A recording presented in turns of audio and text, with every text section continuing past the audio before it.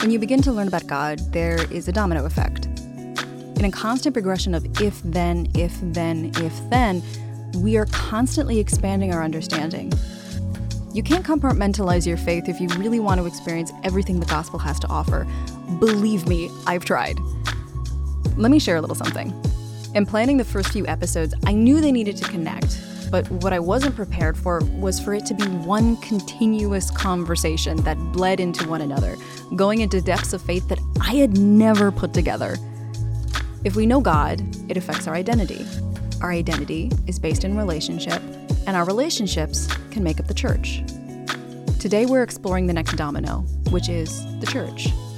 It makes sense, right? We learn who we are on an individual level, then how we relate to others, and how those relationships make up a collective. Church cannot exist in the singular. I'm your host, Nicole Dominguez, and this is Faith Reconstructed. The church is meant to be a safe, developmental sphere of diverse individuals coming together to live like Christ. But a lot of people haven't had that. Stories of Hillsong, Mars Hill, Joel Osteen, prejudice, sexual, verbal, and emotional abuse on the personal and public level have shaped a narrative surrounding church culture that cannot and should not be ignored. One of the reasons I made this podcast was for dear friends who left the church due to severe religious trauma. This isn't a petition for those who have been hurt to sweep their pain under the rug or invalidate their experiences, but a way to show them what it was meant to be and what the church can be. In this way, this episode is also for those creating church spheres, acting as a reminder of how to build spaces that are honoring to the God we proudly serve. So whether you're a believer or a non-believer, I invite you to deconstruct everything you think you know about the church and start at square one. What is square one? Ask yourself this. What is the church? So the church, to me, through I've seen in scripture and study, is a body of believers who are called out from the world to Jesus. This is Pastor Elizabeth McDonald. She is currently a pastor at Loma Linda Church in California. And as a friend and one of her former congregants, she's the person you'd want to explore this topic with. We see this in scripture because in Acts, we see that 120 people are gathered together and they have this mission and this passion for Jesus and spreading the Holy Spirit and spreading the good news. And they enter into the world and they create disciples and they start leading and guiding people into this walk with God. And so the word for church in Greek, it is ekklesia, and ek means out of, and klesio means to call. And so literally the definition of church is to call out, or the call out of people from the world to Jesus. So if the definition is that, then the church should be that as well. This links perfectly to something that blew my mind when I was going through the reconstruction of my faith.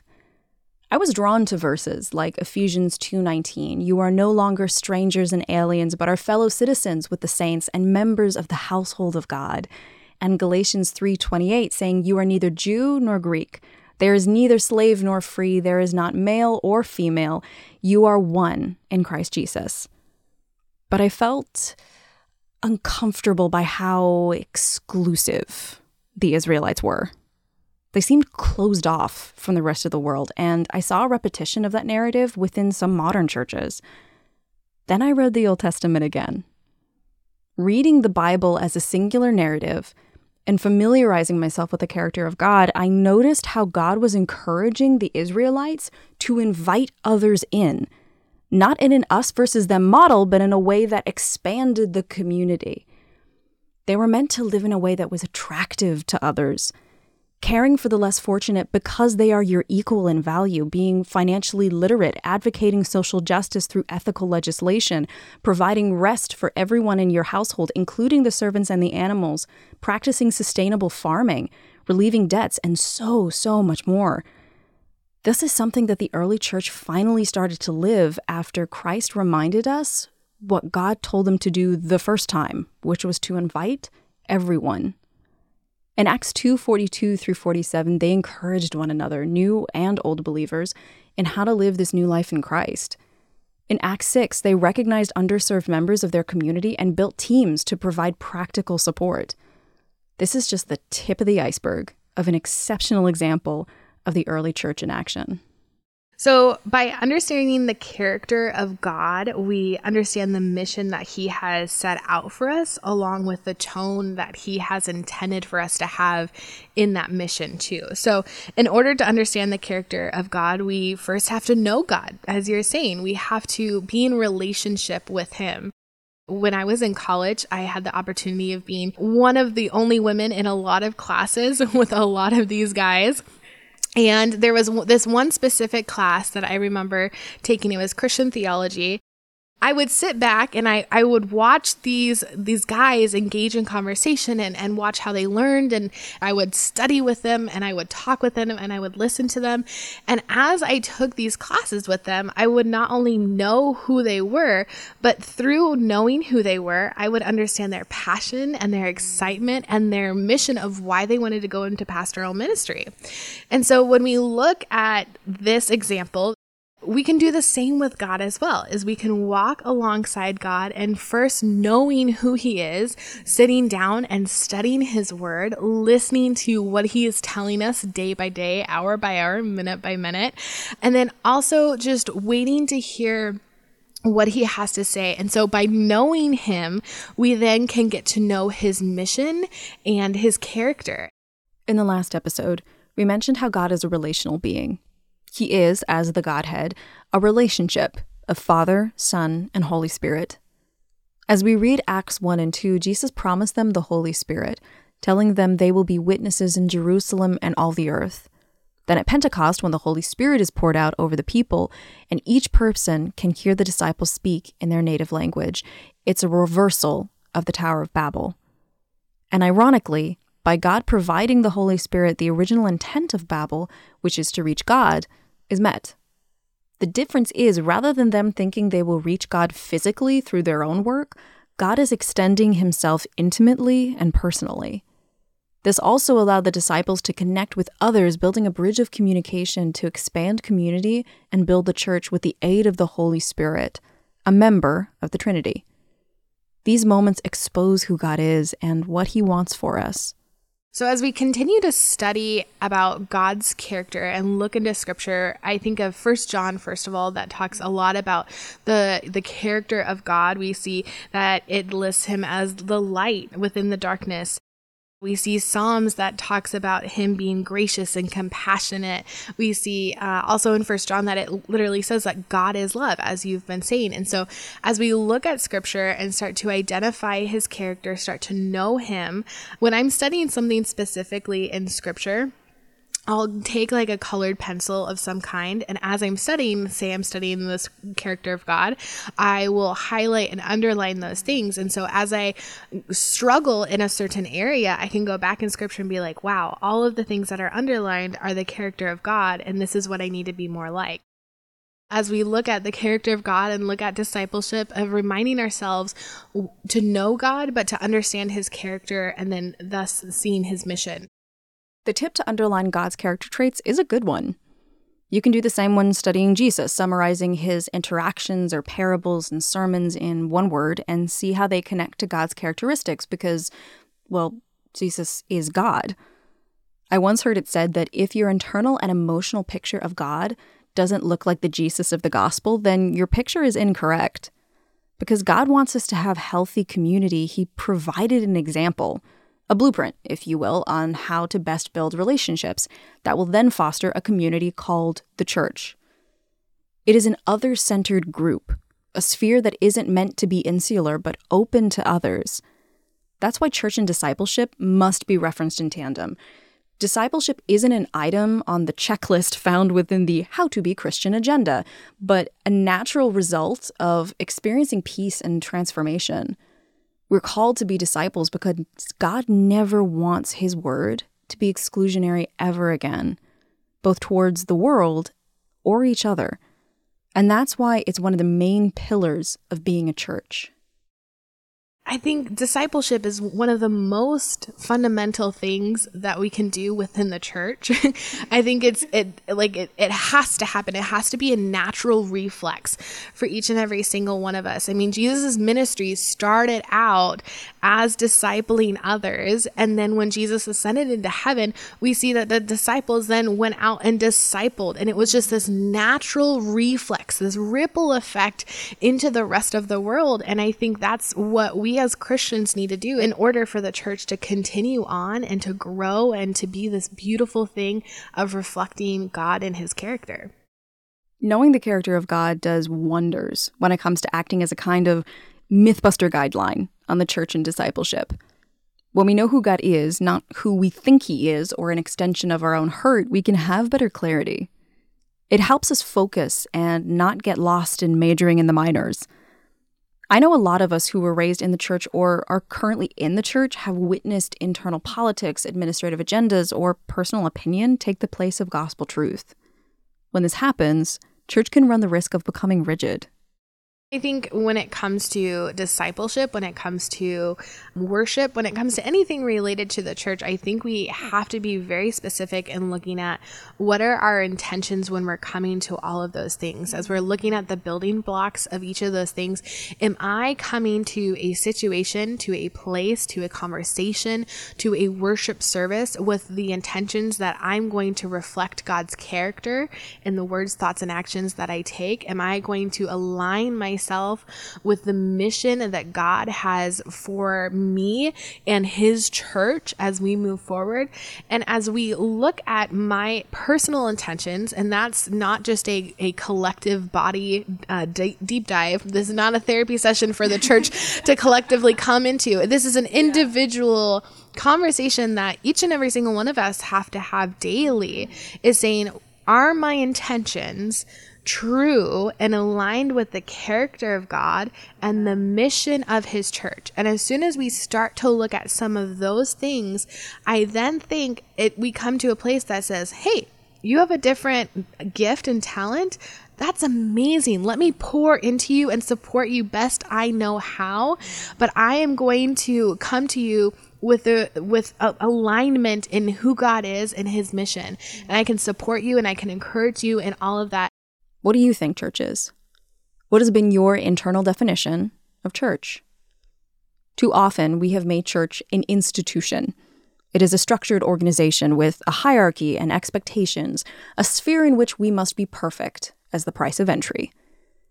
Unfortunately, quote-unquote church can become a building where people gather once a week to mask their problems and cosplay as a morally righteous individual.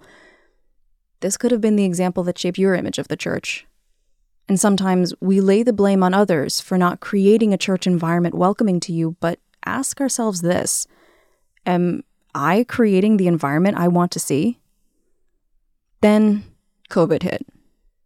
It is amazing how little we realize our own internal structuring until it is challenged or outright removed. Without the ability to physically gather, we had to pivot, and for some, it meant the beginning of truly becoming a church. I think that coming from a pastor's perspective, COVID really brought challenges, but I have to say that I experienced Sabbath during COVID in a whole new light. And it was a beautiful experience for me. It was a growing experience for me. Not to say that I don't love going to church on Sabbath. I do. But it gave a different perspective than I had experienced before. And so I think that many people, and I've talked to some that say the same thing, is like, wow, COVID made me stop and reset what my intentions were on why I'm going to Sabbath, why I'm going to a church building. And some people may have come out of that experience saying, wow, that small group feel is something that I want to continue in. Or some people may have come out of it and said, man, I've really missed this like different style of worship. That's what I really need to bring my heart back in alignment with God's character and God's mission. And so as we've kind of taken this like pause to figure out our thoughts and styles, I think it's really important to remember in our conversations that all of us connect with God in different ways. We all have a different way of feeling his presence and experiencing his beauty. And that's not bad. And that's why I think it's so beautiful that different churches have different styles of worship, because then we can go to a church in which we can feel God's presence. What Elizabeth is referring to is the integration of church and the Sabbath. The Sabbath is a holy day, set apart by God for rest and worship. It is a day of restoration and celebration of our salvation, meant to reconnect us to God and each other. We will be exploring the wonders of the Sabbath in another episode, but for now, many of us see church as a building where congregants collect to worship on this day once a week.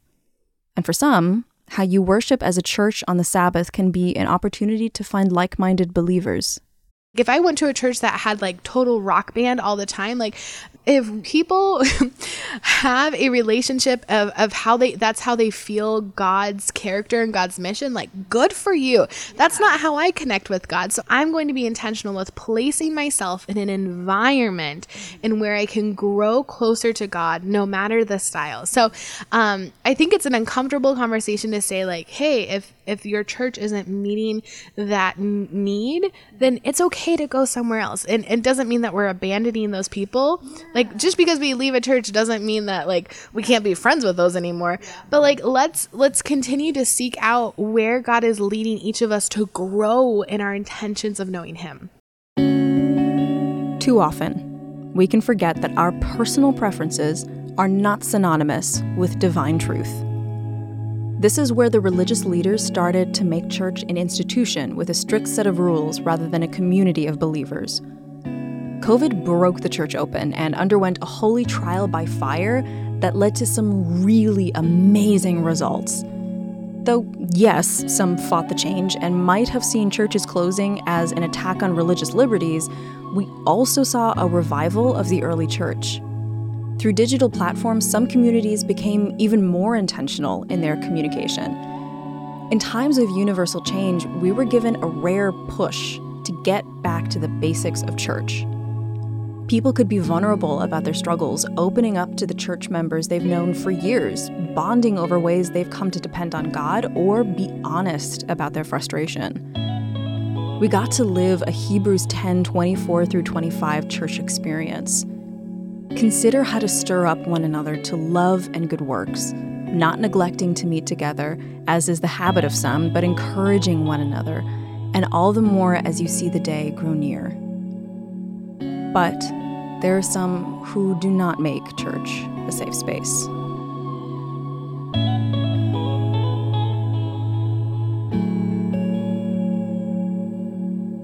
So I was probably freshman or sophomore in college, and I remember our pastor was really into door-to-door ministry.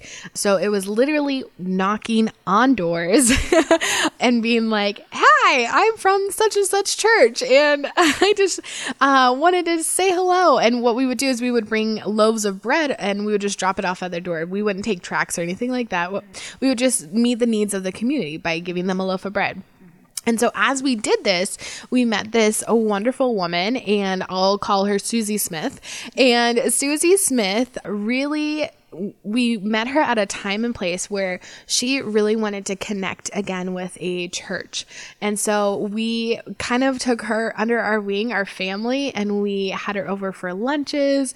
We had Bible studies with her. We got to know her so well. And Susie Smith came to us and said she had been struggling with drugs for a while. And so she had been balancing through that. And so she really appreciated the community consensus that we had in our church as we walked alongside her in this journey. And so we would take her to church. Again, we would have her over for lunches and all of these different things. And my mom would often have to stay at home to take care of my uncle and sister because they had Down syndrome. And so my dad and I would take her to church or take her to Bible study on Wednesday nights. I remember one Sabbath, I was in the church library, which was right outside the lobby, and hearing the head deacon and a group of deacons talking about how my dad was cheating on my mom with this woman that we had taken under our wing. These people had really not known her at all. They didn't know the relationship we had with her or anything like that.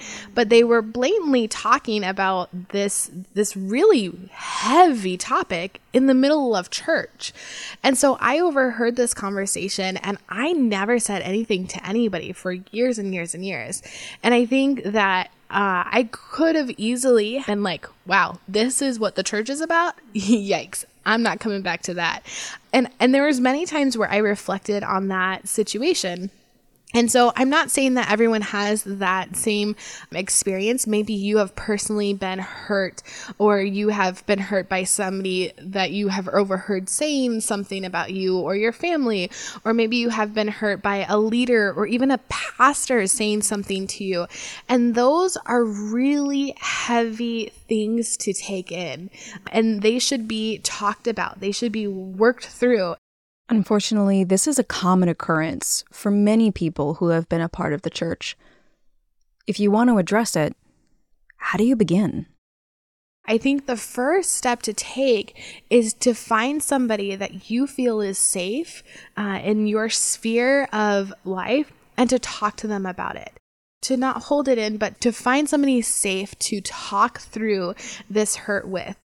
That's why we have fellowship. That's why we have a church. That's why we have a body of believers, so that we do not walk alone. I know I've had people come to me who have been hurt by leaders and pastors even. And my first thing is to apologize to them as part of the church. I have to take ownership and say, I may have not specifically hurt you, but I want to apologize so that we can all do better moving forward. And so find somebody who is safe and then work through that process of forgiveness with them and allow them to be that person who you can count on when those hard days come, or when you're struggling in finding forgiveness or struggling with finding a place to feel safe within the church. They can be that go-to person. So we're not meant to walk this journey alone. We're meant to walk it side by side. Maybe at this point in time, you don't have anyone within the church you feel safe with. Perhaps you left the church a long time ago and have been wary of Christian spheres ever since. If you have a Christian friend you feel comfortable with, then start there. But if you don't have an individual in your life to address this with, find a counselor who will give you an unbiased perspective, or find a community or ministry that's attractive to you and reach out. Even if you feel unpracticed, pray over it. However, if you want to address it so you can explore the possibility of finding Christians who will walk with you and support you, this is a good place to start. When you choose to leave, or know that this place is no longer a place of safety and growth for you, it's essential, as you're saying, to leave with a spirit of recognizing that you're taking this next step moving forward, and you're going to pray for them. And I don't mean that in like a sassy, like pray for those people, but you're going to pray that God may show his character to them and through them even more. I knew when I began to take my faith seriously and slowly get out of autopilot that my perspective on things would change. I was prepared for it. What I wasn't prepared for was the frustration. You see, the deeper and deeper I went into learning how God was even better than I thought he could be, and the intricate simplicity that dominates the gospel narrative, the more and more frustration I felt with the church. I have known exceptional people of God who are living examples of Christ-centered faith, my parents and grandparents, surrogate aunts and uncles within my local church who will drop what they are doing to pray over you, will listen to you about anything, and for those individuals, I will forever be grateful. I have also witnessed churches or public figures who claim to be Christian warp, abuse, and misrepresent Christianity, using it as a shield to hide their own corruption. And it's devastating. I have too many close friends who have suffered deep religious trauma at the hands of their childhood churches and are still bearing the ramifications well into adulthood. Speaking from experience, I know that the actions of many people claiming to be Christian are some of the greatest reasons people choose to leave not only the church, but Christianity altogether. It is said one of the best places to hide from God is in religion. In Matthew 7:16 through 27, we are reminded that by the fruits of the Spirit, we will know them. Think of it this way. If someone doesn't eat animal products, but abuses animals, wears leather, and says they're a vegan, they aren't a vegan. They're plant-based at best. Why? Because just saying you're a vegan, knowing all the arguments, and ignoring the main incentive doesn't make you a vegan. Action must be taken from an authentic intention. In the same way, someone calling themselves a Christian and attending church doesn't always mean they're a Christian. That title is an honored identification shown through someone who lives like Christ, and that means extending grace with humility. If we want a church that aligns with God's goodness, providing a community of peace and encouragement, we have every right to look for it. Yeah, we're sinful human beings, and sometimes we like to make sure that everything is perfect and we have the best slides or the best songs, and we like to make sure everything is ready for, live television. We like everything perfect. And I think that sometimes our intentions in worship can be overshined by this need for perfection. And so when we start to have that happen, we have to take a look at our intentions and our alignment with the character and mission of God and who he is. And so absolutely, I think it's okay to step back and to recognize that. And again, we're sinful human beings, but that is not a excuse to then relook at our lives and say, am I aligned in the proper position to show Jesus in everything that I do? The truth is, there are no perfect people, which means there is no perfect church that can avoid the conflicts that come with being human. It is in the imperfection that Christ followers and the Christ curious can encourage one another. We're all living by faith. If anything, being a Christian is a great equalizer. Church is a community of people, not a place. There is a well-known quote that says, "The church is a hospital for the healing, not a museum for the perfect." Remembering that this is meant to be an arena where people can simply focus on Christ and Christ alone. Relationships are the key of our church, of who we are as a body of believers. It's not just a one-day check mark. It's not just a one-day thing. Like relationships in friendships and parenting. Like, could you imagine if your parents were like, "Sorry, kid, I only parent one day a week." Like, I mean, they just took off the rest of the 6 days. And so because the body of believers are meant to fellowship daily, it's more than just daily or more than just once a week. We then have a job, as you're saying, to be honest and transparent with others, but then to accept with what they are saying as well. And I think in our humanness, we focus on the definition of church instead of the actions and characteristics of God. And so I think of the fact that in the New Testament, church, the word church is used 100 times, but the word love is used 500 plus times. And so even scripture is saying, hey, I want you to know about this word church. I want you to know about, and this is not church structurally, this is church body of believers. This is church us. But I also really want you to focus on loving one another of the characteristics of God. And I'm sure that if we looked at the other characteristics of God, they probably outweigh the word church.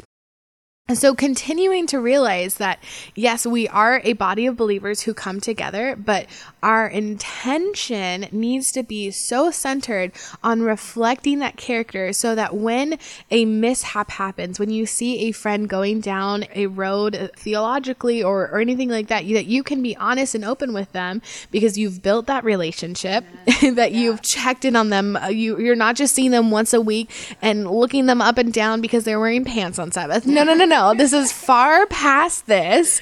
This is building a relationship with them with the foundation of true intentions centered on God's character and God's mission. Being without a community of emotionally and spiritually mature believers can be lonely. As mentioned, we are meant for relationships, especially relationships that encourage us in our spiritual walk. Proverbs 27:17 reminds us, iron sharpens iron. This is a mutual relationship of loving accountability. The accountability isn't to shame you, but because they recognize not guiding you with love would be doing you a disservice. Getting advice from a stranger versus getting advice from my mom is going to mean two very different things for me. One is from someone who doesn't know me or my personality, whereas the other is someone who I love, trust, and knows me deeply. The church is built of relationships that have been earned. As we've gone back to the first question that you asked, what is the church? The church is a body of believers who are called out of the world to Jesus. It's not just one individual and then the rest of there to listen to that individual. That's not the case at all. But it's a body of believers, a group of people coming together. And we're sinful, as we've talked about, so we don't always get it right. But we have to remember it's a group of people coming together to focus on this beautiful, beautiful Savior that we have. I encourage you to read through Acts, search for verses surrounding the church, and allow them to be the blueprint for reconstructing our understanding of what church means. You will see a body of believers that are new, confused, but as Elizabeth said, intentional. So how did we get from the pure passion found in the early church to the strict institution it feels like today? That question will be answered in the next episode. Consider this an appetizer, a teaser, an introduction to a deeper discussion on the evolution of the Christian church through history. I'll see you next time, February 10, 2023, with Dr. Trevor Reggio when we return to document church history and its shaping of our image of God. I'm your host, Nicole Dominguez, and I'll see you next year when we continue to explore faith reconstructed. Thank you.